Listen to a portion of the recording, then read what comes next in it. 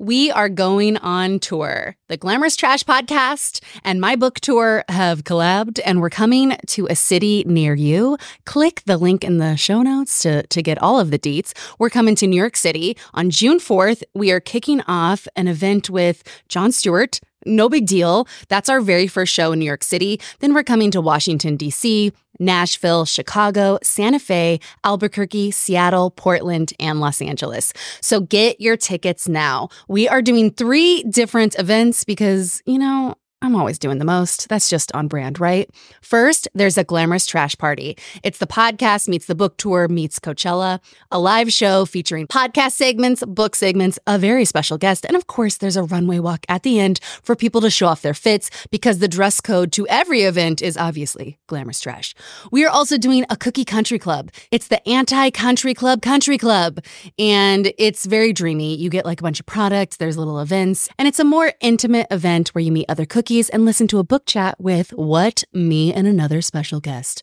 And then the final event, the Behind the Bangs writing workshop. I finally did it, put together this workshop because I wrote this book in many ways for younger me. And younger me would not have gotten off her couch unless there was also a workshop being taught. I wanted the gyms. I wanted the knowledge. I wanted the education. That's what I would have wanted. So I've decided I'm doing it. And in the workshop is going to be the 6 writing gems that took me forever to learn. 15 years. In my 15-year career as a TV writer and author and blah, blah, blah, all the other things I've written, there are 6 things that I always use, and all of those are in this workshop. So if you have an interest in writing, sign up. All the ticket links are live today. Click the show notes, click my Instagram. We are coming to a city near you, and there's going to be some meet and greets. I'll sign some copies of books. We'll give out more books, and I have some pieces of merch that I'm taking on the road, and I'm going to give them out at the shows. Welcome to Celebrity Book Club. Today we're discussing Mariah Carey's memoir titled The Meaning of Mariah.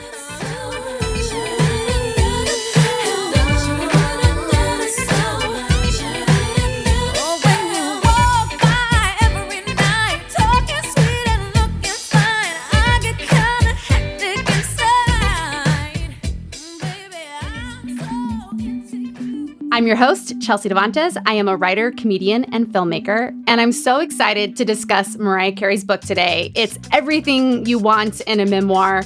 Often when I read celebrity memoirs, I feel like I fall in love with the author or become besties. But what I'll say about this book is that, 1, I already loved Mariah. But what really happened for me in this book is how much I came to respect her. I really, really walked away from this book respecting the fuck out of her, which, is arguably more important than liking someone. So I'm excited to dive in. And my guest today is Lydia Popovich. Hi, Lydia. Hi, how are you? Lydia is a phenomenal stand-up comedian. She's traveled all over the world. She's performed at all the top comedy clubs before they were shut down in the pandemic. She was named San Francisco's #1 artist to watch, and she has a starring role in the sizzle I shot with Ashley Nicole Black 2 years ago. It's never been released, but I am listing it as one of your credits because I'm proud of it. And yes, I will post a clip of it on my Instagram. So Lydia, you and I first met when I was a writer on a multicam, and one night I went to the VIP tent and it was hour 6 of taping. Everyone had gone home and there was just one person sitting in a chair, and I couldn't understand how someone was still there. And she was so glamorous looking and just had this like beautiful take no shit look on her face that I, for some reason, was compelled, probably by wine, to walk up to her and be like, "Who are you? What are you doing here? I love your lipstick." And then Lydia pointed out to me that I came up to her complimenting her lipstick while wearing the exact same shade of lipstick myself. And it's a wild purple pink. And Lydia, I think we should post photos in that lipstick when the podcast comes out because everyone should own it. I agree. I 100% agree. That's pretty much spot on how I remember it as well. I just remember seeing you come over because obviously we were in this little like VIP area. So that's where you would acquire the wine if you were to acquire wine. I'm not saying that is where you were to acquire wine if you were on the job. Yes. That's where it would happen. Next to Chinese food or whatever spread was there. This is the best way to meet a woman. The best way to meet a woman. I think it perfectly encapsulates our friendship. And I'm so excited to recap this book with you. So let's dive in. Let's do it. I'm so excited. The book is in 4 parts. Wayward Child, Sing Sing, All That Glitters, and Emancipation. And Mariah released an album called Rarities that goes with it. Both of us highly recommend it. And one cool thing about this book is that Mariah has a female ghostwriter who is also a Black woman, two rare things for a celebrity ghostwriter. So this is super cool. Her name is Michaela Angela Davis, and she has an amazing resume. Most interesting is that her ghostwriter styled Anita Hill in the 1991 hearings. It's so nuts. Those hearings literally set the precedent to give a name to workplace harassment and for it to have repercussions. And Mariah Carey's ghostwriter decided the dress she was wearing when she was making history. So fucking cool. And throughout the book, Mariah describes exactly what she's wearing. And through her outfit, you get a clear picture of what was happening emotionally. And I fucking loved it. And I was like, okay, I see why her ghostwriter is a stylist. I mean, we're talking a full page describing her outfit from sweater to boots. This book goes into accessories. An intricate detail to the point where you literally can visualize. There was times when she was describing iconic outfits where I remembered the picture that was in the paparazzi photos where I was like, oh, I know exactly what she's talking about. I remember that quilted skirt. Like, amazing, God, right? It's such great scene painting through outfits, which I know we both fully love a good outfit vibe. And, real quick, I would say go watch the Anita Hill movie with Kerry Washington in it. It's called Confirmation. I haven't seen that. I will add that. I didn't know. You could read the history, but this is a celebrity memoir podcast. Why would I tell you to do that when you could watch a movie with Kerry Washington in it? Just don't watch it until after the election, because Joe Biden does have a key role in that movie that you're not going to enjoy. Okay, so I want to begin by reading the prologue. I refuse to acknowledge time, famously so. I've made a lot of jokes and memes about it, but it's a very real belief for me. I cried on my 18th birthday. I thought I was a failure because I didn't have a record deal yet. That was my only goal. It was as if I was holding my breath until I could hold a physical thing, an album that had Mariah Carey printed on it. Once I got my deal, I exhaled and my life began.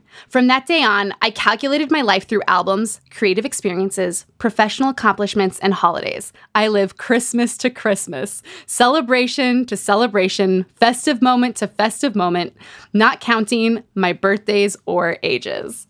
Such a funny intro to the book. Iconic response to time. Like, do you understand, the depth you have to have and the self-love you have to just kind of just shade time? Like, oh, darling, don't need it. You know what I mean? Don't need it. Don't need a calendar. I get it. You are a thing, but don't need it. No, don't need it. And her age is misprinted in the media all the time. As I was going through this book and trying to figure stuff out, I found places that print that she and Tommy divorced when she was 23. In reality, she divorces when she's 27. But I mean, her age is wrong everywhere. And so it was kind of hard recapping this book. And it's like, oh yeah, because you don't count your birthdays. That's why no one knows how old you are. I will say the darker side of this is that immediately it was clear to me that Mariah has PTSD. And her relationship with time, to me, was someone suffering with that. And I feel okay saying that because Mariah later confirms in the book that she does have PTSD. What is missing from the book is that Mariah gave an interview later in life saying she was diagnosed bipolar when the glitter stuff was happening. And that's not included in the book. And so, it's interesting to see what's here, what's not here. And mental health is incredibly personal, what you want to share or not. And it influences other people. So I get it. But it also made me realize what I love about these books, because people always say memoirs are so one-sided. How can you believe them? It's just one person. But with celebrity female memoirs, particularly, really big celebrities, we have the other side. We've already heard the media and everyone tell us their side of the story. So what we're missing is this woman's side of the story. And this is really a book where Mariah tells us what it was like for her. And sometimes she spins it, and I'm into it. Well, and that's what, I respect that, because it's one thing to tell your story and there's one thing to tell your truth, right? And then the two are not the same. There's the story and then there's your truth. And with somebody like Mariah Carey, when the whole world wants to know your truth, it's so much easier just to give them the story, honey. Why waste the time? So I really appreciate that she sat down and chose the moments to share and chose to share them the way that she did. She was incredibly vulnerable. I really did get everything I wanted from this book because she took that sort of approach to it, where let me tell you my story in my words, in my way. Yeah. Yes, and her way. And even if she's skipping stuff, it's still a really fulfilling book. She has this line in the beginning about how her whole life hasn't shared a lot because she was trying to protect her inner child, but maybe in fact she kept it a prisoner. And that really, I mean, that was like an arrow to my gut. Where like, you have to share your ugly truth to be free. And Mariah does that in this book. Well, and also just acknowledging the fact that like there's an inner child there that lives within all of us, that like when you are fucked up, it's because that bitch is sad. Like, you know what I mean? Like, she needs a hug. Like, she needs a cookie. Like, she is still feeling like a terrible little person. And like, it's very difficult to be an adult person because we all want to grow up and be functional and be real. But you can't do that without like hugging that child and without making sure that that little girl or that little boy or that little they inside you is safe. Yeah, so true. And Mariah really wrote this book to her inner child, which sounds dorky, but that is what this book is. The first part of the book is filled with a lot of really intense abuse. It can be really hard to read. I know Lydia listened to the audiobook and read it at the exact same time. Intense. Woo! But intense. I'm glad that I did that because it made it feel more personal listening to her voice walk me through and literally tell me about her abuse. It didn't feel as intrusive because I feel like sometimes, especially if you've experienced any abuse in your life, reading it can be very triggering. And you also feel like you're spying almost, even though someone's written it for you. So it was nice to have her words. And I was calmed by the ease in which and the tone in which she shared things. Yes, that's so cool. I've heard nothing but incredible things about this audiobook. I've heard it's like one of the best memoir audiobooks of all time. She weaves music through it. I've ever so listened cool. to, ever. That says a lot. One really big theme from these early childhood chapters is Mariah's really talks about the intense struggle of being mixed. Her mom is white, her dad is black, and she really goes into the intense racism she endured, her family endured, and also for being white passing and those complexities. So this book is really a great textbook for racism and what it's like to grow up being mixed. And meanwhile, it's with all this Mariah gossip around it. So this really should be a textbook in schools. I don't know how this is possible, but I talked to someone the other day who did not know Mariah was half black till they read this book. That's crazy. It's crazy. But I don't think I don't think that's an anomaly. I think her career was so whitewashed for a certain amount of time. There are people who don't know that. So this is her really talking about some stuff that really needs to be talked about.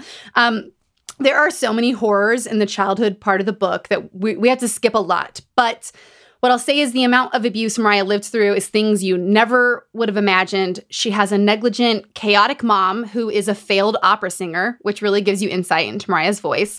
Mariah has a sister named Allison who does horrible things to her, like tries to pimp her out, drugs her, throws scalding hot water on her. Later, and Allison lived through her own abuse in this family. Right. Allison later becomes a prostitute. She contracts HIV and uses Mariah's lyrics to advertise her services. So this is a complicated relationship. And then Mariah's dad and brother are always fighting. It's really violent, and the cops are always being called. On top of all of this, their family, being an interracial family at that time, dealt with things like neighbors throwing raw meat with shards of glass in it into their yard so that their dogs would eat it. I mean, it's just harrowing stuff. And imagine going through that and then making time for dreams. I know. Yeah, when are you going to make time for dreams? I'm 7 and living in a world of torture and terror that most grown people wouldn't know how to react to. And here she is making it through and also carving out dreams.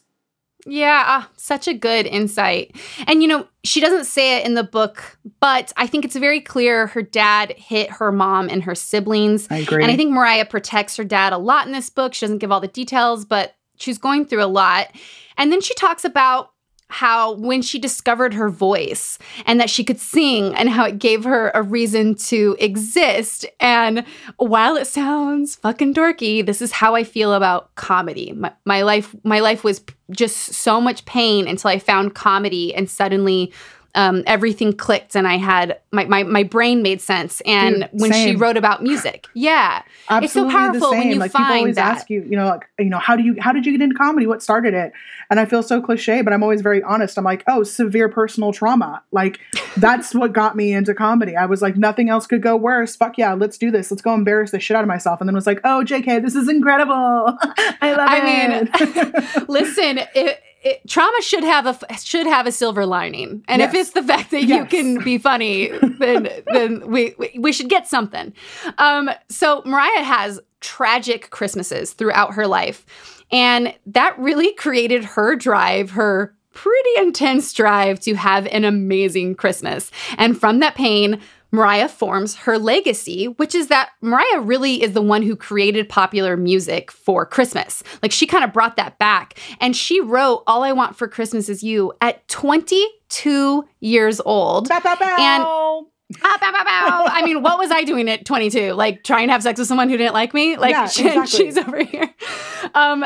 So incredible. And to quote our amazing producer, Daisy Rosario, Mariah Carey has been treated like a pop star and a performer, but she is a songwriter. She writes all her music, collaboration or not collaborating. She's a songwriter, and we have not given her that respect in that zeitgeist. And this is something Daisy brought up.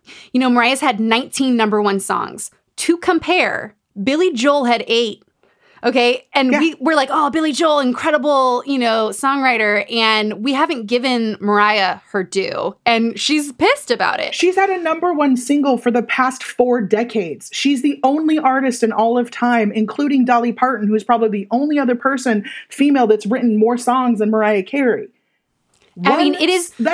That's crazy. It's crazy. And, Mariah says this in the book. Like, if you're a woman, if you have a certain aura about you, people do not credit you with musicianship. They're just like, oh, you're some trollop. And I will say, I'm a comedian, but I did do some comedy songs as part of the show I was a part of. And I once wrote a song where I was the only person on stage. And this was a show where comedians, you write your own material.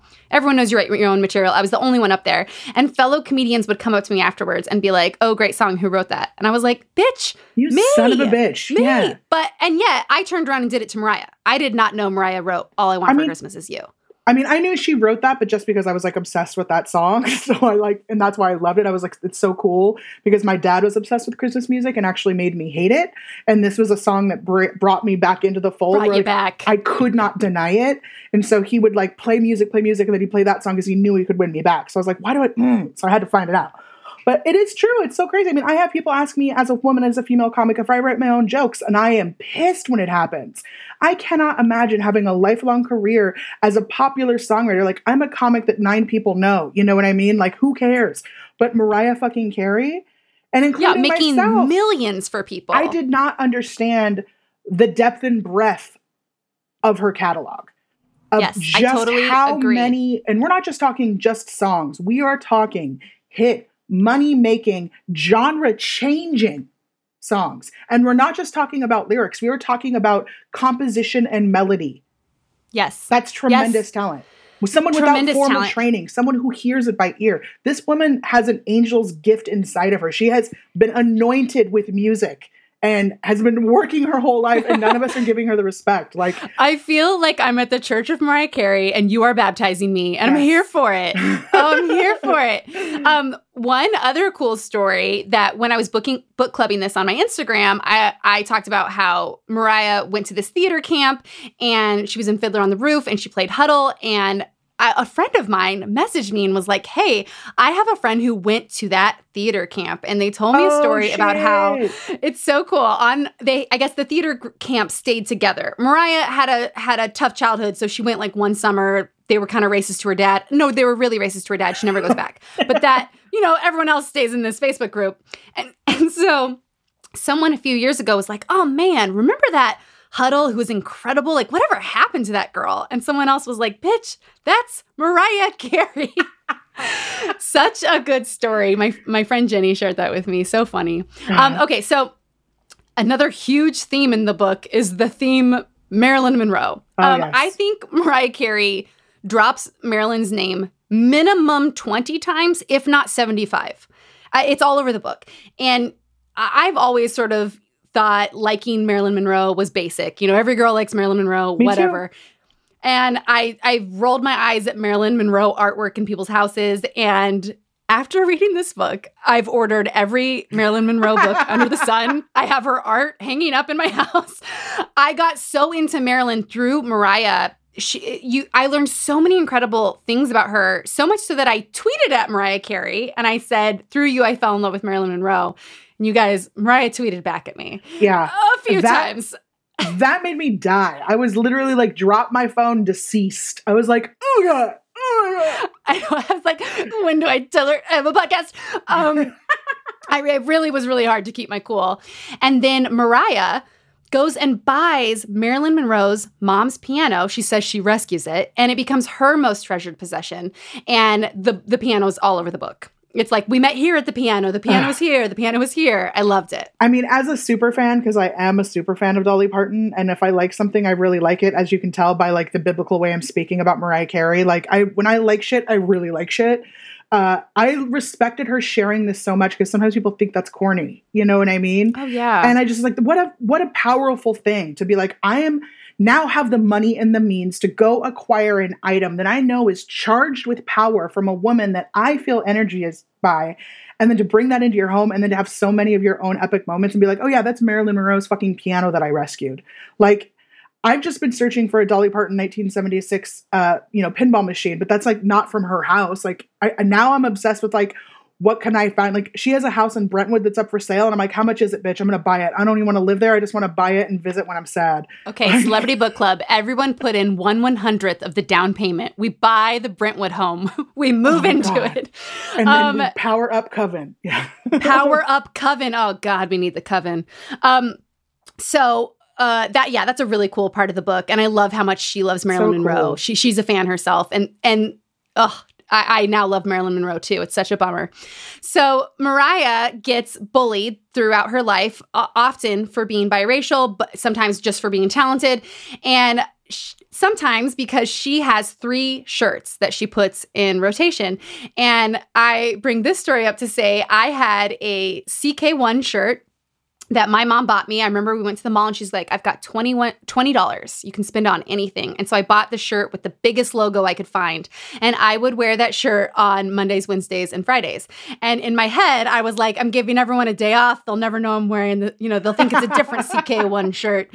And when I was book clubbing this, Lydia was like, oh my God, girl, I had 1/3 a skirt that you owned with 2 other friends. Yes. And you wore the skirt every other day. Yeah, I had a jean skirt. It was a guest skirt. I could not afford it. My other 2 friends certainly could not afford it. So we went three ways on it, and it was sisters. So like they had basically 2/3 ownership, but we split it out over the days of the week, and like no one was any the wiser. You know what I mean? Like I don't think anybody ever figured it out, but it was kind of gross because I'd get the skirt and it'd have like a big old ketchup stain on it. I was like, bitch. You, like our skirt. Like everyone saw you drop that chicken nugget yesterday, and now you're just going to give it to me? Like, do I have to? Okay, cool. Let me shout it out so I can go to school tomorrow. Like, yeah, I wish I could redo Sisterhood of the Traveling Pants with just more reality. Like, it's not magical pants. It's we're all poor and we've gone in on a denim skirt. Oh yeah, That's and trust me, I was the fattest of the 3 of us, so like I was pouring my fat ass into that skirt. Like it required help to zip that shit up every once in a while. So they'd get it back after the days I had it and be like, it's all stretched out, and I'd be like, good, I hope it stays that way so I can keep it. Like that was my lightweight was my strategy is I'm going to stretch this skirt out so these skinny hoes can't keep the skirt. It's going to be mine. That is so funny. And what is especially interesting, Mariah, you and myself, we all grew up to be the most extravagant, dare I say, gaudy women who borderline are too much and too extra. And Mariah had this quote that I love. She had a gunkle. She calls him her gay uncle, her gunkle, who, quote, fully supported and understood my propensity for extraness. Oh, I love it. If I was on Tinder, that would be my only requirement. Do you fully support and understand my propensity for extraness? The phrasing is just... The phrasing is so good. And, it's perfect. Just, life is too boring to worship being normal. And that's a lesson you learn early when you don't have access to being normal. Yes. And it's like that Dolly Parton quote that is so incredible. Quote, I would never stoop so low to be fashionable. It's the easiest thing in the world to do. And Dolly Parton's also over the top. A real theme here for us. Okay, which brings us to, I think, my favorite part of the whole childhood section, which is Mariah Carey, when she's a teenager, goes to make it big. Between graduating high school and making it, it's only 3 years. And Vision of Love blows up in 1990 when Mariah is 20. When the song blows up, Mariah and her mom drive over to a horrible girl's house who had invited her to a sleepover when she was younger and called her the N-word. And as her song plays, they just stand there outside of this girl's house. I swear to God, if someone could film this, it would be my porn. Like, this is like what I would get off to. Like, what an incredible revenge story. Just, again, iconic levels of shade. You know what I mean? She had, like, we are seeing the groundwork for some of the shade that happens as she gets older and she moves into her grand witch phase of I don't know her. Like, this is just... She showed up, like, she played that song and then just stared at motherfucker's house. I swear to God, Lydia, if you ever hear like, oh, Chelsea's TV show went on air and she like brought a laptop playing it and stood outside her Bitch, call me. house. I'll rent a fucking, like, I will rent a convertible. We will put up a fucking, fuck a laptop. Let's get a display. Like let's get a private projector. Like, let's hang it off the back of Winnebago and drive anywhere you want. I will do it. You are my ride or die. And that's the thing. It's like another, this career is the hardest fucking thing in the world. If a silver lining of it isn't that you get to put it on display to the woman who tried to ruin your life or man or whoever, I don't know what is. Take it where you get it, man. Take it where you get it. Take it where you get it. They never pay you enough, so you got to pick up the little extras where you can. I will take a payment in that. So then we get into part 2 of the book, which is titled Sing Sing. It's titled that because Sing Sing is what Mariah names the $30 million mansion that she and Tommy build together, which she pays half of. She's a teenager. He's an old dude. She pays half of it. And the house is next to the prison Sing Sing. And what is incredible about this title, and Mariah's so good with titles, is that the house became a prison for her because Tommy was so controlling. But first, before we get into that relationship, Mariah has moved to New York City. She's going nuts to make her career work. I felt she had such great advice for how to make it when you come from nothing. Like, if you don't have connections and you don't have money, the Mariah Carey work ethic is what's up. And she does a ton of stuff. You got to read it in the book, but she also meets Will Smith at a gig she's singing backup from. There's a picture from that night. I'll put it up on Instagram. It's incredible. They stay friends. He helps her make her career. And then in 1988, when Mariah is 18, her roommate gets an invite to a big industry party, and she goes to this club and she meets Tommy Mottola.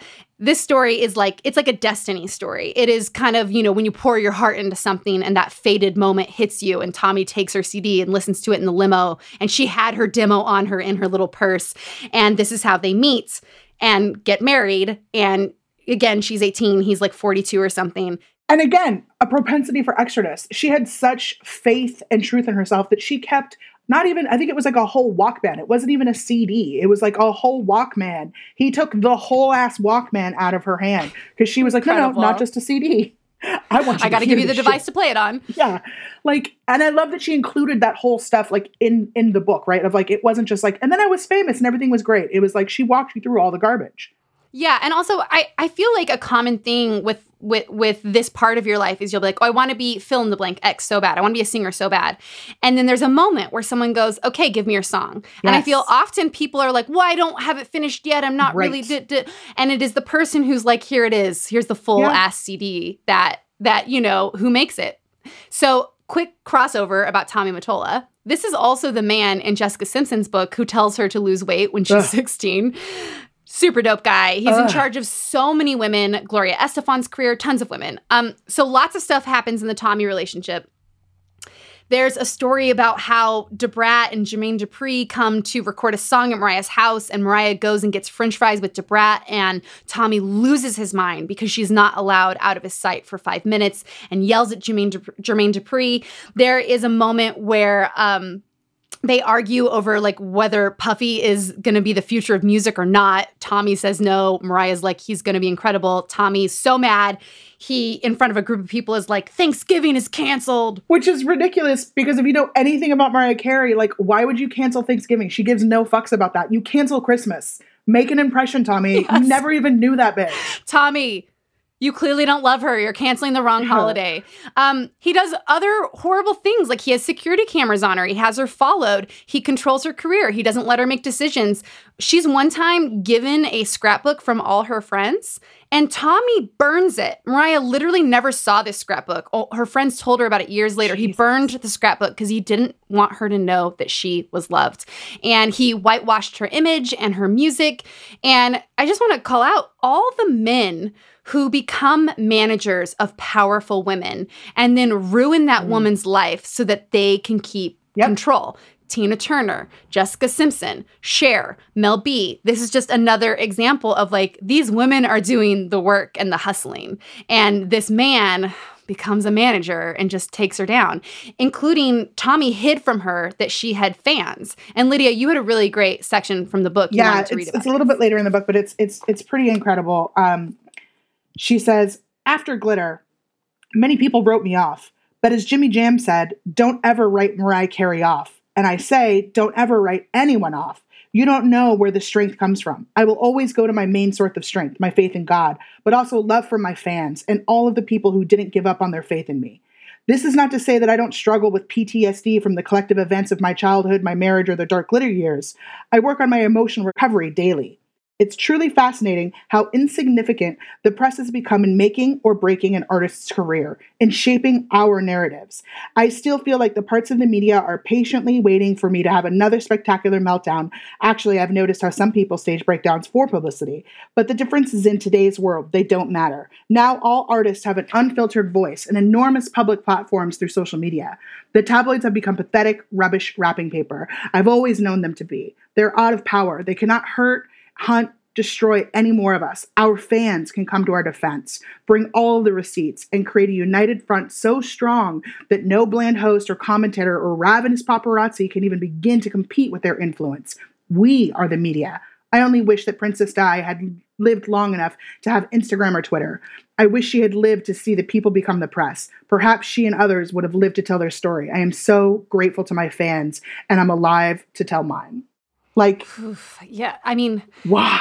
That's just so incredible because, you know, Mariah Carey's been obsessed with her fans. A lot of people are like, thank you to the fans. It always sounds dorky, but in this book, you really come to realize that Mariah's all alone in this relationship with Tommy. He tries to hide that she has fans, and one night she sees that the streets are shut down and that she has all these fans, and she begins speaking to them, and they really are her only friends at times. And she, as you can read in the book, she has all these lyrics. She's been talking to her fans about everything this whole time. Her fans, the memoir is no surprise to, and they become her lifeline and what keeps her alive. And that goes to what you just read in the book, which is that being able to talk to the fans is what got Mariah through, which is why she loves them so much and always makes her work for them.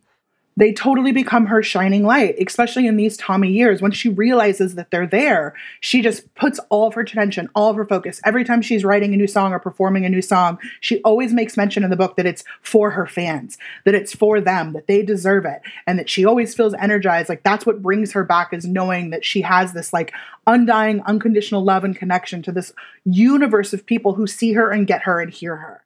Yeah, because when the press was being horrible to her, or Tommy was being horrible to her, the only people listening to her were the fans. She wasn't even allowed to have friends. So this connection is so strong. I just want to point out in what you read, it's so this is perfectly Mariah. In that beautiful, beautiful paragraph, she says so much, does manage to shade people who throw their own breakdowns, but then also is like calling out Princess Di and how she wished she had had this lifeline. And like, that is Mariah. Completely. Like, she's so complex. And also it shows you how smart she is and how she realizes the strength of her own power, and that she knows that having control of that narrative, you know, to go back to what we said earlier, telling your story and telling your truth are not the same thing. And there's power in sharing the right part of that. And I think that is a crucial part of why she is Mariah Carey and why she does connect with those fans and why people do hook into her and are there for life. There's not very many artists. It is the propensity for extraness that have that. All the way. It's so inspirational. All right. So now we're going to take a little break. But when we come back, Mariah becomes a superstar and has to get out of this marriage to Tommy.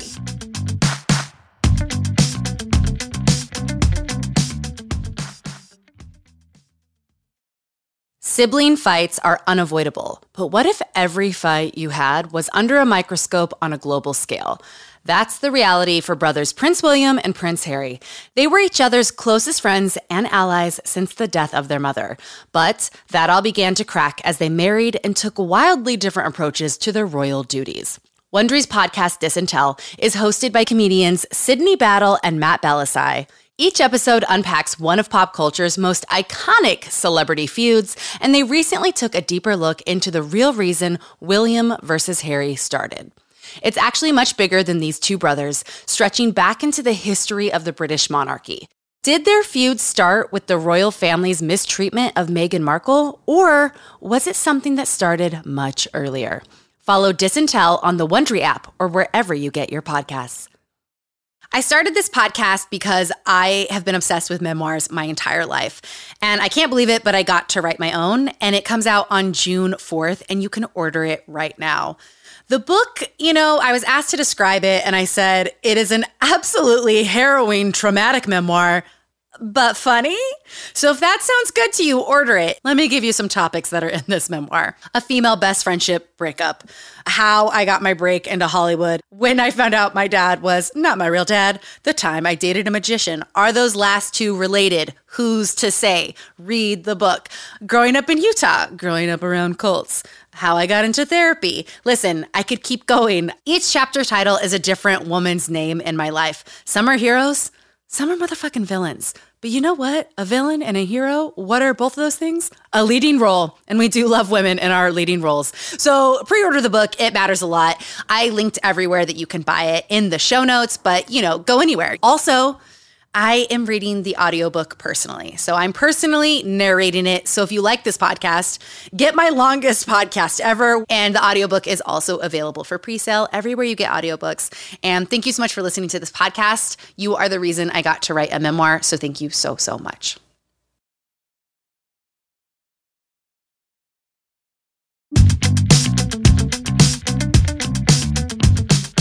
Okay, we are back. Mariah Carey has blown the fuck up. This is like peak Mariah Carey in the 90s.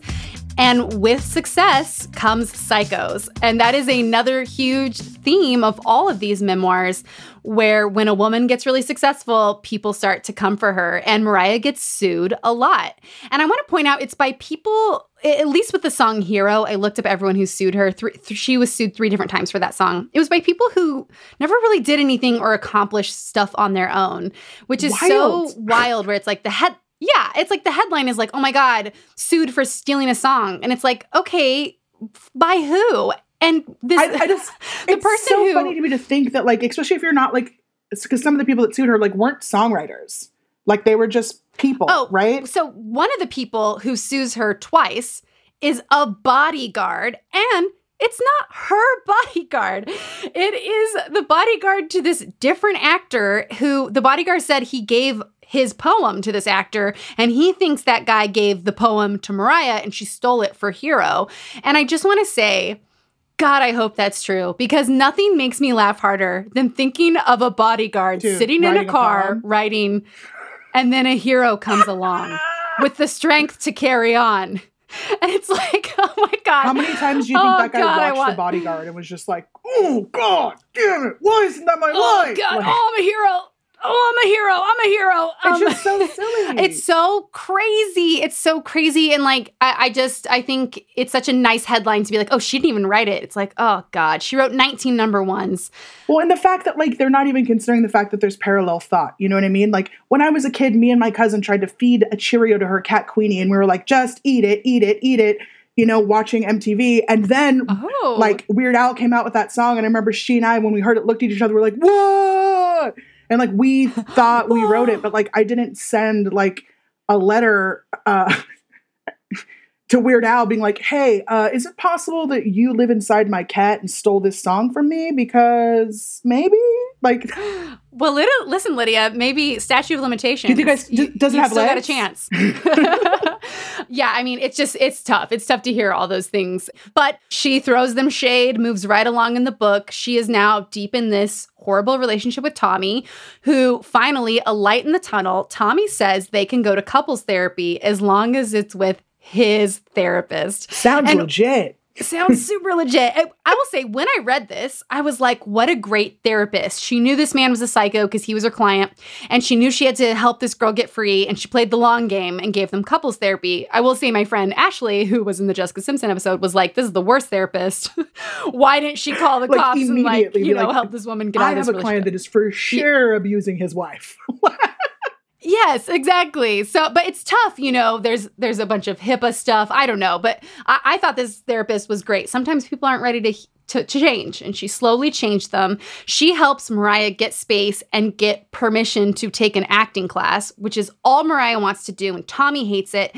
And this is a win for Mariah, and it's foreshadowing how much glitter is going to mean when she finally gets to make a movie she acts in, and how bad the failure hurts because it's what Tommy doesn't want her to succeed at. So when she doesn't succeed, we can see why this is going to have such a big impact on her life. One of the other things the therapist does, though, is the therapist helps them have a separation. And the first night out on her own, Mariah meets Derek Jeter. And gets right to it. And she bonds with him over being mixed race. And Lydia, you pointed out they had the exact same parents, a white Irish mom and a black dad. And she hears him say that and whips her head around so fast to stare back at Derek Jeter, and then immediately is interested in him. Immediately. Yes. And she's like, oh my God. She feels seen for the first time in her life in a world that has not seen this complex life she's been living. And so they start having an affair. And this memoir really gives it up that, like, this is while she's married to Tommy. And they do things like plan an elaborate heist for her to sneak away and run through a pizza shop and then up onto this roof where they have this date and they make out / probably more, but she says they make out. I do not believe that she did not fuck Derek Jeter on that roof. I'm sorry. She wrote a whole song. Listen, I want it to be true. She wrote a whole song called The Roof. I don't care. I mean, I've had some passionate kisses in my life, but bitch, let's be real. No kiss has never made me go home and be like, let me write a no. Like, come on. You think they were fucking. I mean, yeah, 100%. So exactly. She writes The Roof. In the book, she's like, what happened in this song is exactly how it happened. So I was like, I got to go re-listen to this song. I mean, yeah, you're right. You're right. And I hope they fucked that night. He admits to her that he's a huge fan. That that he's been a fan of hers forever. That he wanted to get a CD signed, and she I forget the exact situation, but she had signed some CD for him to get seats. Oh, he had her poster up on his wall. Yeah, I mean, also, what foreplay for a man to be like, I've been obsessed with you. I had your poster. Please be with me. I mean, especially after you've been living in a prison that you paid $15 million for. By the way, what a way to become a first homeowner. Here's $15 million house, or $30 million, but whatever, her half. Yeah, and I tried to nail down Mariah Carey's age at this moment. I got to tell you, misinformation all over the place. But I think she's 23 to 25 right here. It's tough to find, but she's a young girl. The shit I was doing when I was 25. I mean, this is what she's doing. And okay, so then this is another incredible moment. This is one of my favorites. It's so good. She hears that Derek Jeter might be in Puerto Rico and convinces Tommy that she needs a girls' trip. She flies to Puerto Rico, hoping to run into him. They have not communicated, and it works. She runs into him in a club. I just hope every crazy bitch, I say that with love, is so validated right now. The next time your girlfriend is like, should we go by that bar just to see if he's there? Yes. Be like, Mariah Carey flew to Puerto Rico. Yeah, we're going 100%. To that bar. And yet again, even in this Puerto Rico trip, she still insists that they didn't have sex. And I'm like, all right, so maybe you didn't fuck on the roof, but you definitely fucked in Puerto Rico. You don't leave the country to go to a sexy ass island hoping to run into a dude that you didn't fuck on a roof. I'm sorry, I don't buy it. No, ma'am. I'm with you. I am so with you. But they eventually do have sex. And she says he is only the second person she'd ever had sex with, which means Tommy Mottola married a teen virgin. So fun. And so then, she has this relationship with Derek that really inspires her to get away from Tommy. But she also did not give him the credit. She didn't give Derek all the credit. She wrote, DJ, for Derek Jeter, DJ was a love in my life, not of my life. It was the idea of him, rather than the reality of him, that was so magnetic. In the end, I'll chalk up our ending to the fact that we couldn't live up to each other's fantasies. One can never compete with the fantasy. You just can't. It's like Marilyn used to say. They go to bed with Marilyn Monroe, and they wake up with Norma Jean. Dude. Which... Nailed it. First off, that's not a Marilyn Monroe quote. It's not? That's a Rita Hayworth quote. Someone in the book club on Instagram pointed that out, which is so funny, but also, who cares? Great, and it works. It's great. It works. But yeah, it's a Rita Hayworth quote. And she, also I will say, she says that Derek Jeter and Joe DiMaggio play the same position in baseball. Joe DiMaggio was married to Marilyn. She's like, oh my God, it's fate. That's also not true. They did not play the same position. My friend Julianne pointed that out to me. So, books, celebrity memoirs aren't fact-checked. That is something... a full takeaway from every memoir. There has been weird facts wrong in all the books. But what I loved about that is that she's like, he inspired me. There were better men out there, and I could finally get out of my abusive marriage. At the end of that marriage, Tommy's like running knives along her face, crazy shit. But she finally gets free. And that brings us into part 3 of the book, All That Glitters, which is about the making of glitter and the breakdown that happened. She says... quote, the saga of making glitter was a collision of bad luck, bad timing, and sabotage. So good. And, she says Tommy is behind the sabotage of glitter. I will also say, I think Tommy's behind how this podcast recording failed the first time. I think so too. I think, who's to say? He definitely has dark arts, there is still a dark altar in whatever basement. He's got to have money in Zoom, because you guys, this is our second recording of this Mariah Carey podcast. And I will say the first one was 2.5 hours long. We are skipping so much to do it again. And it's because Tommy got us. Bastard. Okay. So one big thing I want to say is that I'd never seen glitter before. And when I was reading the book, I went and watched it. But I'm so glad you had a chance to experience it all in one. I mean, it was such a great pandemic movie, too. It's such a gift waiting for you. Glitter's incredible. It's incredible. It's campy. It's ridiculous. It's cheesy. It's so fun. Every other Netflix movie that has come out this year that's just like a cute, chick flick or whatever, glitter blows that shit to pieces. Too. I can't believe we were so harsh to it. I think it's because everybody had this big idea in their head of what Mariah Carey is supposed to be. And also, let's face it, everybody loves a pop singer to be a terrible actress.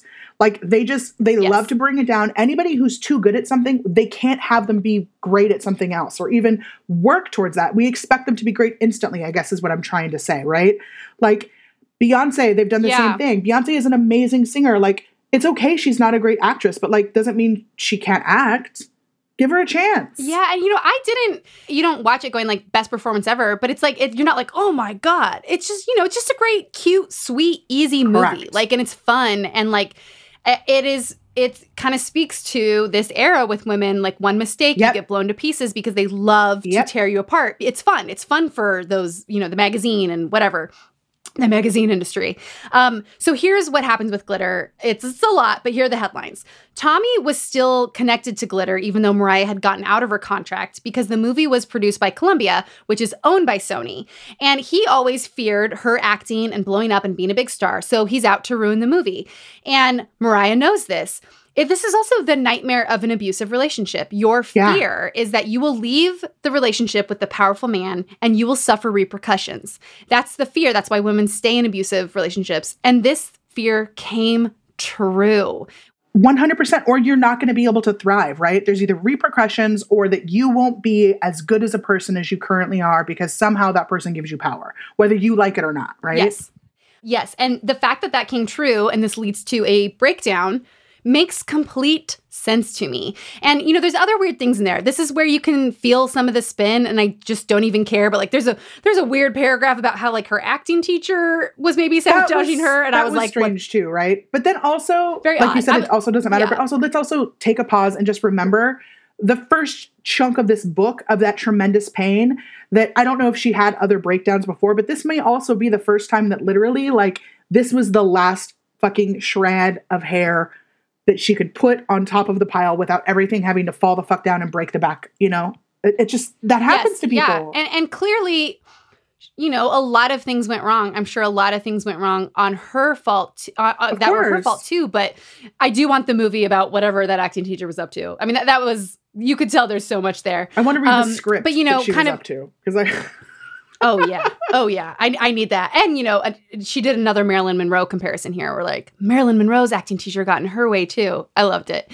But through all this, she gets to before the breakdown, and she's like, in the darkness, I learned to make my own light. So and this important. is, so important. And that's why I love these books. I love when it's like, how do you come back from this failure of this abusive man winning? And Mariah does it. But first, what happens with Glitter is also the reason for this J-Lo drama and feud, which is so thick, so intense. Listen, I never really thought this feud was real. I was like, oh, the press always pits women against each other, whatever. No, it's real. It's very real. She goes in on J-Lo throughout this book. What happens is that Mariah had the hook ready for the song Loverboy, which is going to be the debut track in the movie Glitter.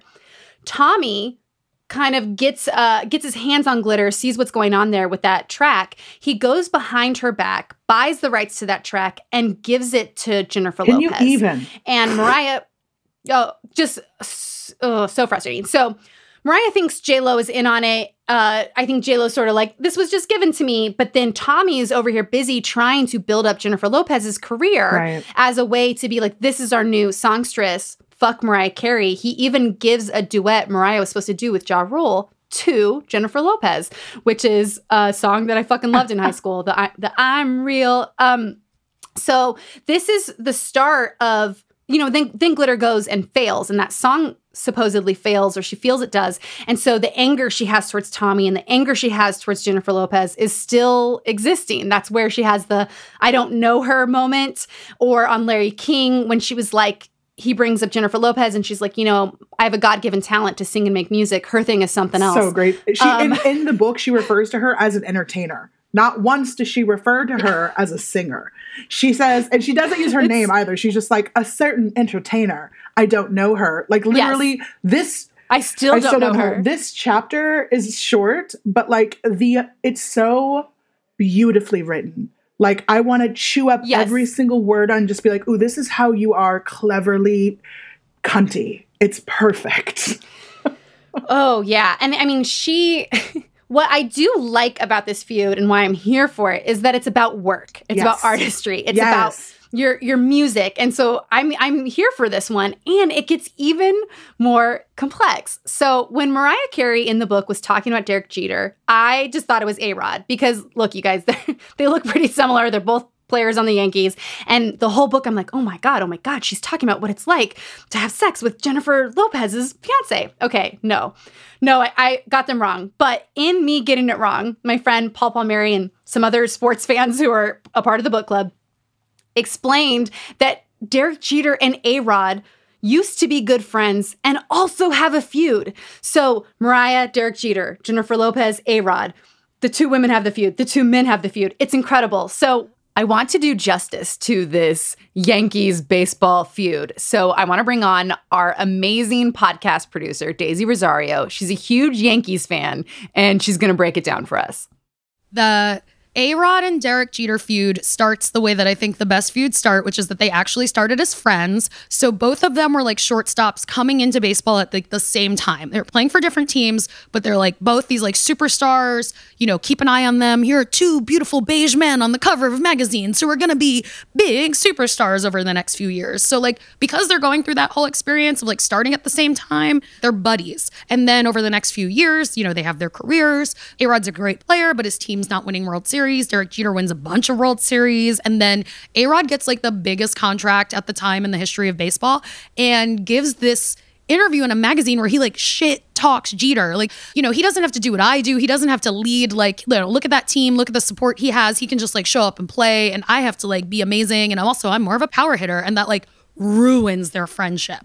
And then like 2 years after that, the Yankees like having won a bunch of World Series and having like 2 years where like they didn't win the World Series. And And I mean, this is why I often say that like being a Yankees fan is the closest I come to experiencing what I hear it is like to be a white man in America. Cause like, you know, like they just win all the time and like they get what they want and they have like resources other people don't have. It's like including being able to just like go out and get the most expensive, like well-known player at the time. And, you know, and I mean, this again, it's like 2 years of like not winning the championship, like not 2 years of being bad, like 2 years where we didn't get exactly what we wanted. And then we like trade for A-Rod as if we're going to make this like Frankenstein incredible team. But it's super weird because you don't take a superstar shortstop. You don't take a superstar from any position and switch them to a new position.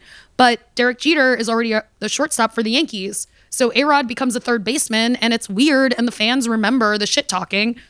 Time goes on and Derek Jeter is like super beloved. Like when he was retiring, all of Major League Baseball gave him like a send-off tour for a year. A-Rod's career ended with him getting suspended for performance-enhancing drugs. So, you know, ultimately, even though A-Rod has, I think, like become more liked as he's done more like TV stuff, his relationship with J-Lo has helped rehab his image in a major way. Yeah, Mariah's not like with Derek Jeter, but she got Jeter, who was the better one, like at his peak. So I think ultimately, I think Mariah still wins this one. I think Mariah still wins this feud. Another feud about the work. That's the kind of feud I'm here for. I mean, I was doing the math on this like I was Matt Damon in Good Will Hunting, like trying to crack a fucking code. It was the greatest find of my life. And I just feel like we need dueling TV feud Oh series. my God. I just want to see the diagram. So I want to see the wall with the Oh, I'll send you. Yeah, I'll send with you the all glittery bric-a-brac connecting the connections. You know what I mean? Yeah. The lines of puffy paint telling the truth. Oh my God. Yeah, that's exactly. Oh God. I was having a whole moment. And what I also found interesting in this is that, Mariah Carey shades. She yes. talks trash. She talks trash. Yeah, she talks shit. And yeah, I guess I will say shade is accurate because she doesn't use names, She doesn't use details, but her meaning is clear. And Jennifer Lopez, for her part of it, stays out of it and is like, I know Mariah, she's a nice lady, like she doesn't do it. And I really was just thinking a lot about like, what is the better way to be in a feud? Like, do you go in or do you take the high road? I think you go in. I think you do it like Mariah because you're being honest, right? Because otherwise it's like being fake, which to me just fuels the fire. Like people don't, and especially in industries, not everybody's going to get along. I mean, there's plenty of people that I don't care for. And I'll be cordial and I'm like, hey, how's it going? But it's like, if I don't care for you and you ask me, oh, why are you always cold? I'm going to be like, I don't care for you. I just don't care for you. We're not, we don't need to work together. We don't need to, I don't care for you. But if we do work together, I'll pull it together. I'm not gonna be an asshole about it, but I'd rather be honest. And I'd rather have someone say that to me. I'd rather have someone be like, she's funny, but I don't know. She's stuck up. All right, cool. I appreciate that. Like whatever the case. That's it. Oh, that's a really good way to look at it. Think of what you would want done to you. I will say, this was my takeaway. Mariah has a lyric in her book and she printed it in the book. Hate on me as much as you want to. You can't do what the fuck I do. Bitches be emulating me daily. Chef's kiss. And I decided I'm just going to get that tattooed on like one of my boobs. And then if I get in a feud with someone, they're going to get flashed like just the left one or something. And they can just read that and know what I love it.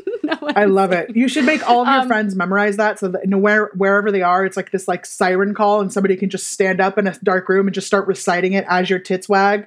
And then they can hear it. Oh my God, that is the coven chant. On the daily. And just make it a whole event. Oh my God, this is our new religion that we're starting after this podcast ends. So that's what's behind Glitter. Glitter, the movie and the soundtrack flops. The soundtrack comes out on 9/11. There's an iconic image of the billboard with the Twin Towers behind it. Truly insane. I will say the breakdown is so... what happened in reality, in the press, and in this book is so layered. We would need 9 hours to go into it. So you just got to buy the book. But the headlines are her family, Mariah Carey believes, plays a huge role in her downfall and that they wanted her to lose control. So and I will also say families, it's so sad. Families leading a woman a powerful woman and a moneymaker into a breakdown so that they can take control is another theme. That's what we're looking at when we look at Britney Spears. Yeah. It's what happened with Amanda Bynes. And I will say another person who had a breakdown, Courtney Love. All three of those women, Amanda, Britney, and Courtney, all had Sam Lufty as their manager before they had breakdowns. And Amanda Bynes, her family was working with Sam, and she is now in a conservatorship as well. So that was what was coming for Mariah, and she almost fell into it. Some highlights of this are like, she goes in the middle of not going into work and having this breakdown. She goes to her mom's house. She finally gets sleep for the first time in 6 days. And that's documented. Mariah Carey does tons of interviews where she's like, I can't sleep. I'm not sleeping. I need to sleep. She finally goes to sleep. Her mom wakes her up. And Mariah loses it on her and takes all her childhood trauma and makes fun of her mom with, I tried my best, which sounds like they needed to have that coming.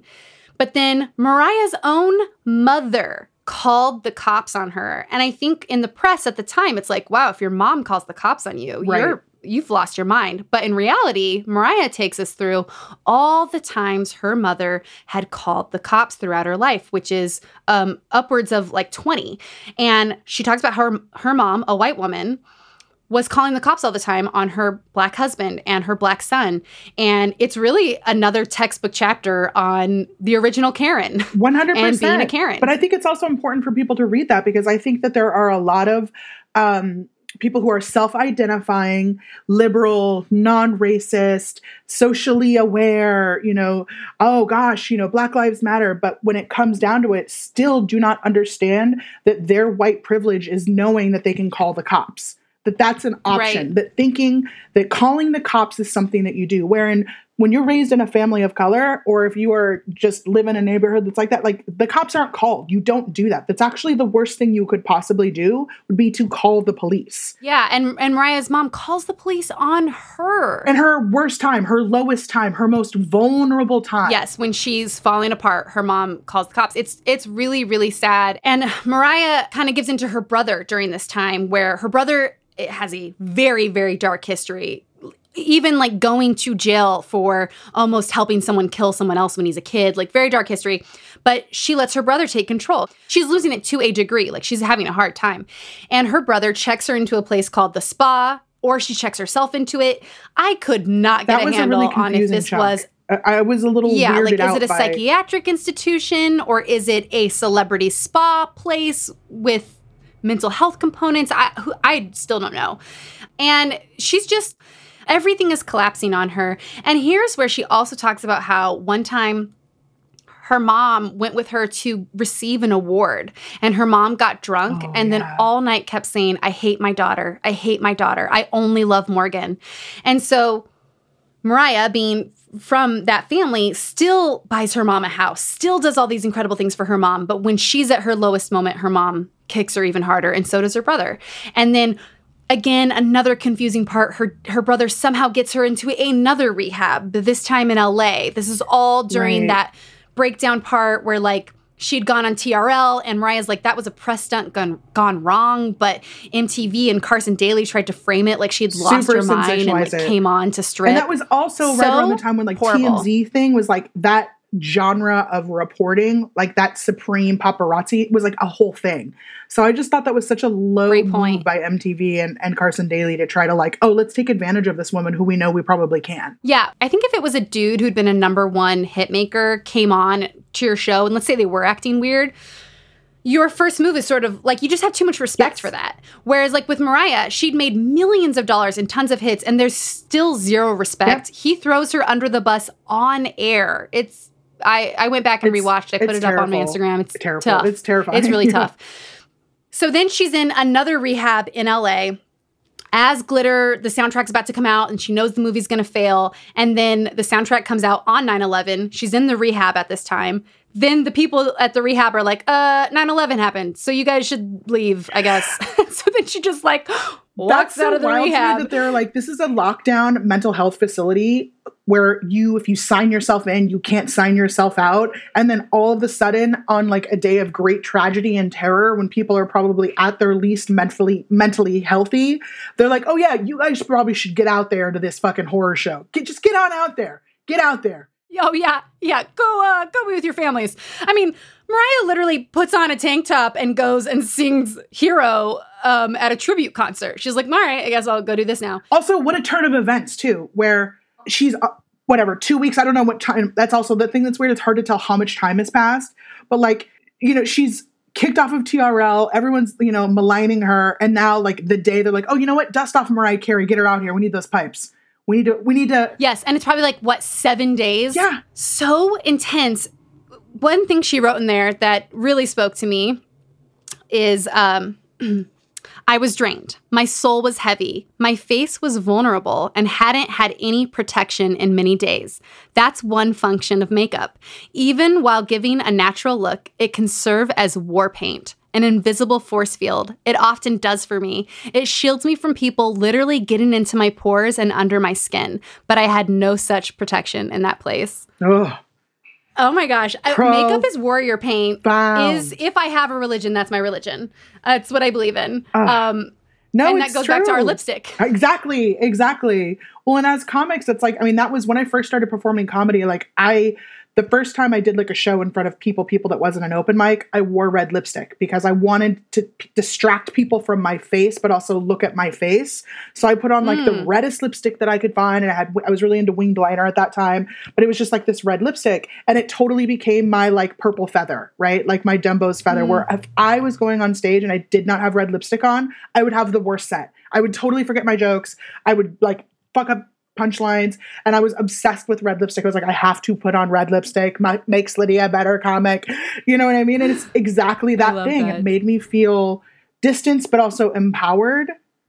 And I love that it can provide that magic where it can elevate you and make you feel like the most powerful version of yourself, or it can become your warrior paint. It can be your mask where you don't know me. This is what I'm painting for you today. Feel the fantasy. You know what I mean? Feel the fantasy. Oh God, Lydia. Yes, I love that. That's exactly how I feel. And okay, so Mariah Carey is 31. Finally, after this event, she gets, we think, possibly, she finally gets her own therapist, someone who specializes in trauma, which is so important. She finds out she has somatization, which is where you stuff down your anxiety and pain so much that it manifests as physical ailments. So you're like, I'm fine, but my hand gets numb sometimes. That's what she had. That's when she realizes she has PTSD. She also recasts her family. I thought this section was so interesting. So she gives everyone powerful. Different names. Yes, her brother becomes her ex-brother. Her sister becomes her ex-sister. She starts calling her mom by her first name. I was so taken by this and then realized I also did this. Men who I once called dads in my life, who were not my dads, I took that away. They got first names. And I did that when I was a kid. Yeah. It's like, you are not my father. You're not being a father. Now you just get a first name. I still refer to him that way. And I think it's really important for your own brain and your own heart to know the role people have given you. You have to draw boundaries, and drawing boundaries with people is difficult. And so drawing boundaries with your family can be nearly impossible because you feel like you shouldn't be because they're your family. And we're always taught that like blood is thicker than water, like through and through, like you got to stick with them. But like sometimes you have to draw boundaries when your family is toxic and truly does not have the best intentions laid forth for you, which I feel comfortably saying Mariah Carey's does not.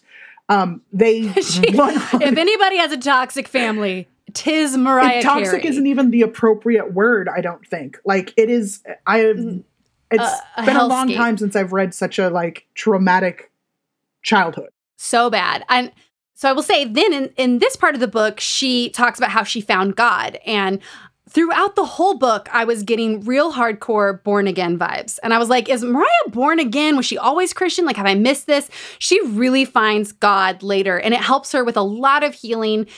She finds, her grandma ran a church, and she goes back and kind of picks up her ancestral roots, and it really heals her. So mad respect to that.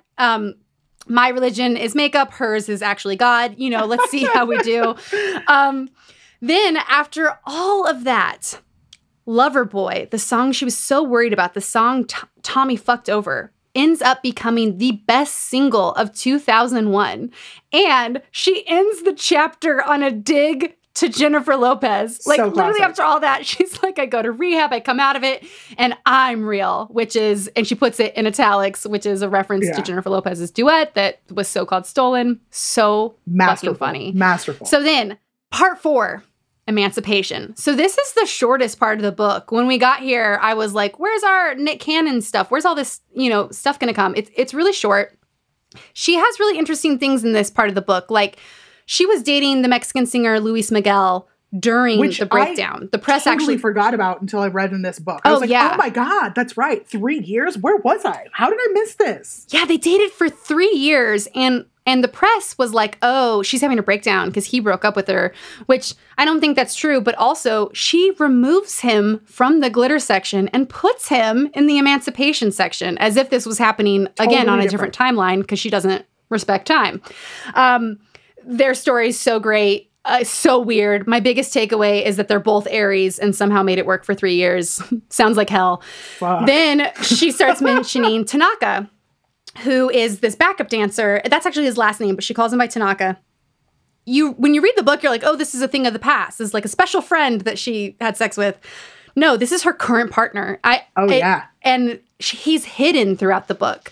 So she kind of has him here and there. She doesn't give him like, now I found my real love, which is smart because oftentimes people put those chapters in memoirs, and when the book is published, they've already broken up. Right. So she doesn't do terrible. that. Terrible. But they are in love, and he is on the gram.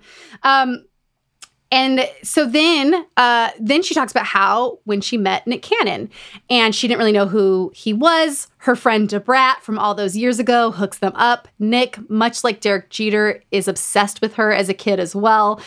This is another like women with traumatic childhoods dating younger men theme, like Demi Moore, Cher, Mariah, Tina Turner. Mariah does this. They move fast because they want to have kids. Mariah has a miscarriage that she talks about and then withdraws from the entertainment industry, focuses fully on getting pregnant, and she has her twins. She has a very respectful, very vague paragraph about her and Nick divorcing. It's maybe a sentence long. My takeaway is it was expensive. It was expensive. That was my takeaway as well. They had a prenup and it didn't matter. It was still went to court. But it's good. He's her kid's father. Correct. And they're still working together to co-parent. So it's good that she didn't dish, I think. And they seem to have like a pretty great relationship. They seem, you know what I mean? Like, yeah, they usually is like on Instagram, like post together for holidays. Like he's in his kid's life. Like they know that that's their father. Like I really appreciate like a modern approach to co-parenting, because the reality is that being in a relationship is really fucking hard, and having kids is really fucking hard, but they don't have to be agnostic of each other. Right. Like great point. You can not get along with someone and be able to raise children in a healthy environment. So that's such a great point. And her twins, Morocco and Monroe, is very close to their dad. And I want to point out, I did not know this until I read the book, but Monroe, her daughter, is named after Marilyn Monroe, which I never put together. Then her son is named after a room in her house. Yes, which is named out, and she has the room in her house because she just enjoys the country of Morocco. Yes. And so, she also wanted them to have the same initials as her. Yes. Which I also loved that Nick gave that to her. Because, Nick's last name is Cannon. So they both have the last name with C. And she's like, I want him to have my initials. And he's like, of course, my queen. So I like that. She's like, I'm not remonogramming this house. He's like, okay. Yeah, right. M and C. All right. So she doesn't go into Eminem at all. Such a bummer. She does talk shit on Wendy Williams. I mean, like a whole page on her. I will say she is meaner to women in this book. She describes women's bodies throughout. I think having a bad relationship with her mom made her defensive, and like women are out to get her because her mom was out to get her. Well, and her sister literally was out to get her. Yes. And her mom was a singer as well and resented Mariah's success. So I think she always feels, even with other female singers, like this competitive thing that's inside her bones. And you can feel it in the book. And also, she's shaded a lot more women than J-Lo. She's shaded so many people. She goes in on Celine Dion for a page. That was my favorite because I remember that. So as soon as I started reading this, I was like, ooh, she's talking about it. I'm excited. Yeah. It was a Divas Live concert for Aretha Franklin, and Celine Dion tried to out-sing Aretha. And Mariah's just like, how dare. But then she has a chapter titled A Few Good Men. And it's just about like these Right. great men she loves. And I was like, man, give us the woman chapter next to that. I would have liked that too, of like, here are women, like, I've some acknowledgement of like, I don't trust women in general. Yes. But here are some women that have brought me up, and here's why. Like, she speaks really positively. Because there are backup singers that she's friends with who helped her and Debrat. And she speaks really highly of Brenda K. Starr, you know, in the early, of like how great she is and like what a reluctant mentee she is, and how, you know, basically she has to get like forced into being a mentee and realizing like, oh, I can be mentored by another woman and this is okay. Yeah, I wish she'd gone more into that, but she does give us some, so that's good. And then she talks about Prince and how great he was. And I also want to point out Prince is a theme across these memoirs. He's in Gabrielle Union's book as someone who was really there for the Black community and really there for a diverse community in Hollywood and gave like a tent pole to people like Mel B in a way that no one else did and was just really good to women, it sounds like. So, you know, one of the things I really took away from this book is that Mariah is an icon. You know, she's more than a singer. She's more than a performer. She's an icon. She gave us these incredible moments in culture. She overcame a life that's impossible to survive. And not only did she do that, she became a superstar. And along the way, she did things that I think would be likable if a man did them. But, you know, when a woman's walking around telling people to fuck off or owning her power, you know, they're seen as unlikable. I think some people see Mariah as an unlikable woman. And I want to say, like, that's okay. Like, let's embrace that. I like Mariah because of the quote, like, crazy shit she does. That, like, that's what makes me love her. Because in TV shows, you know, we often have very boring female characters because they have to be likable. And we find more complex, interesting women in reality shows. At least I do. Like, you know, there's the women in reality shows are so much more fun to watch because they're closer to real women, because real women are complex and they get defensive and they fuck up and they make mistakes and they stand up for themselves or they don't, and they have failures like, you know, not being able to sing on New Year's Eve in Times Square, and then they blame it on cold weather, which Mariah does in the book. And like, let's like that, you know? And you know, I don't think you should be mean to people. I think you should be a good, kind person. But it's okay if you put yourself first and have boundaries and don't say yes to bullshit. Well, and I think that's exactly it, Chelsea, because we're taught that we have to be nurturing to the end of time, and that nurturing should take the place of nurturing ourselves. And we're taught as little girls to feel guilty about nurturing ourselves and about carving out that time. We're taught to feel guilty, or that it's arrogant to accept compliments, to accept love for us. Right? Oh, no. Yes. Or being apologetic. I'm sorry. And when a woman is unapologetic and is accepting of those compliments, immediately she's a bitch. Immediately she's unlikable. All of the children deserve to shine. And, you know, Mariah Carey, when this book came out, she's like, yeah, cat's out of the bag. I'm a diva. I'm difficult. Fuck off. And I was like, that's so cool. She's paving the way. I loved that part too. Because guess what? She fucking deserves it. She really does. What's wrong with saying, this is what I want, this is how I want it, how much is it, then I'll pay you? Okay. Very true. Very true. And again, she gives us that good story. She closes the book talking about her second Christmas show and her Christmas album and finally having an amazing Christmas with her chosen family, which slyly includes Tanaka, and her fans bringing that album to #1. And the single All I Want for Christmas Is You, which she wrote at 22, becomes a #1 hit in 2019 because of the fans, because of the Lamborghini. And she's finally at peace and feels complete. And normally I would read the last page of the book, but this one, I want to read the epilogue because it is the epilogue to end all epilogues. I actually have to reach over and grab it because I tore it out of the book and framed it. So hold on. It's very worthy of framing. I said I would frame this. I fucking did. Okay. Here it is. In the middle of a violent storm, very young, I was given a glimpse of God's vision for me. As a child, awakened to my dream, I believed with my entire being in what I was meant to do and who I was meant to be long before anyone else did. And holding on to that belief required everything I had. Along the way, I was given signs of hope, but mostly I faced chaos and calamity, heartbreaks, and brutal betrayals to derail me. Some almost killed me, or worse, almost killed my spirit. The toughest truth was that the people I loved the most hurt me the worst. The ones closest to me were the ones who came closest to stripping me of my dreams. If I have learned anything in this life worth sharing, it is protect your dreams. Even in the face of disadvantages and dysfunction, you can't let anybody define, control, or take away your vision of your life. Not your mother, brother, sister, father, spouse, boyfriend, girlfriend, fake friend, boss, bully, bigot, manager, partner, assistant, critic, cousin, uncle, auntie, classmate, mogul, predator, influencer, president, false preacher, fake teacher, coworker, frenemy with a phone, coward with a camera, or chicken with a keyboard. Just perfection. What a gift. What a gift. I just felt it, my heart become so strong. And I just love that. Everyone needs to protect their dreams. It's so important. And Mariah's out here being like, fuck those chickens with a keyboard. Right? Like, and it shows her humor. I love it. I mean, that is a pep talk. That is a pep talk to end all pep talks, which we have to give ourselves. We have to make sure, like, it goes back to you having ownership as a woman and feeling okay about telling yourself that you're worthy of all the things, that you are who the fuck you are a diva, you have all of the power, and you can achieve all of your dreams, and that it's okay to have those.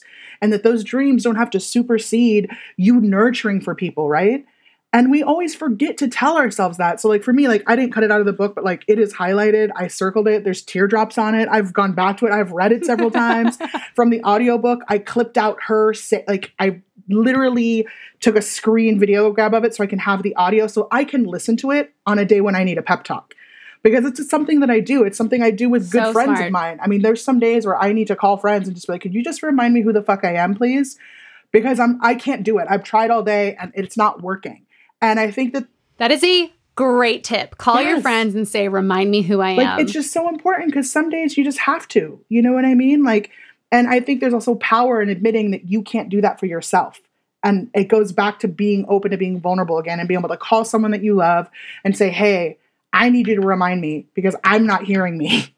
Please remind me. You know? That is so beautiful. I want to end on that sentiment. If you're having a hard time, get the audiobook or call a friend and say, tell me who the fuck I am again. This book was so good. I want to end on a thank you to Mariah. I feel like all we did this whole podcast was thank her. So my thank you to Mariah is going to be thank you for having those bomb-ass bangs in the 90s. You inspired my bangs and you really rocked them, Mariah. And thank you for that. I'd like to thank Mariah for loving her fans as hard as she does. And letting her fans love her as hard as she does. And her still being a fan herself. You know, I think that that's something that's extremely important is to know that it's okay to be a fan. Know how to embrace that unconditional love. If you love something, love it hard. There's no harm in that. We're so afraid to express joy and some people feel like it's nerdy. And I feel like that's something that Mariah Carey is a champion from. Be it the love that she's receiving from her fans and the Lamely or just Christmas. That bitch loves Christmas. You know, and she is not afraid to be a dork about it. So I thank her for that because I'm a super fan and sometimes I feel weird about it because I get so into shit and I get so obsessed with things. But then I remember it's okay because it brings me such joy and there's so few sources of joy in this world. It's like I need to remember who the fuck I am and I need to remember that it's okay to love. So thank you, Mariah Carey. Oh, I think that's so great. And, you know, speaking of being a fan, go and be a fan of Lydia's. Lydia, where can people find you online? Sure, it's quite easy. LydiaPopovich.com is my old website. And then you can find me on the social medias at Hater Tuesday. I love that name, by the way. It's a funny story. Hater Tuesday. Thank you so much for coming on this podcast. Not once, but twice. Hell yeah. I feel so fulfilled having talked about Mariah Carey finally. That's all for this week's episode of Celebrity Book Club. I loved having Lydia on because she's a stand-up, but she also has a background in the music industry. And she just has so much knowledge, and she's such a true Mariah fan. It was so great to dig in. If you guys like the podcast, hit the stars on your app or leave a review or whatever you can do to give us a rating or give us a little note, because it helps us to keep going and know that we should keep making the podcast. And so much goes into it. I want to thank our producer, Brandon Nix, and executive producer, Daisy Rosario, with production help from Corinne Wallace. You guys can listen to ad-free episodes of Celebrity Book Club only on Stitcher Premium. And if you want a free month of Stitcher Premium, go to stitcherpremium.com and use the promo code BOOKS.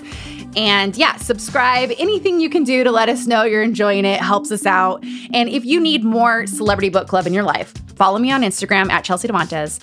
The day the podcast comes out, I post an Instagram story of all the visuals that go along with this. I'm always recapping books during the week. And you can also join the Facebook group, Celebrity Book Club Podcast, where I share and discuss thoughts, and other people can start discussions and we can just get deeper into the shit of it all. And I'll see you guys next week for another episode of Celebrity Book Club.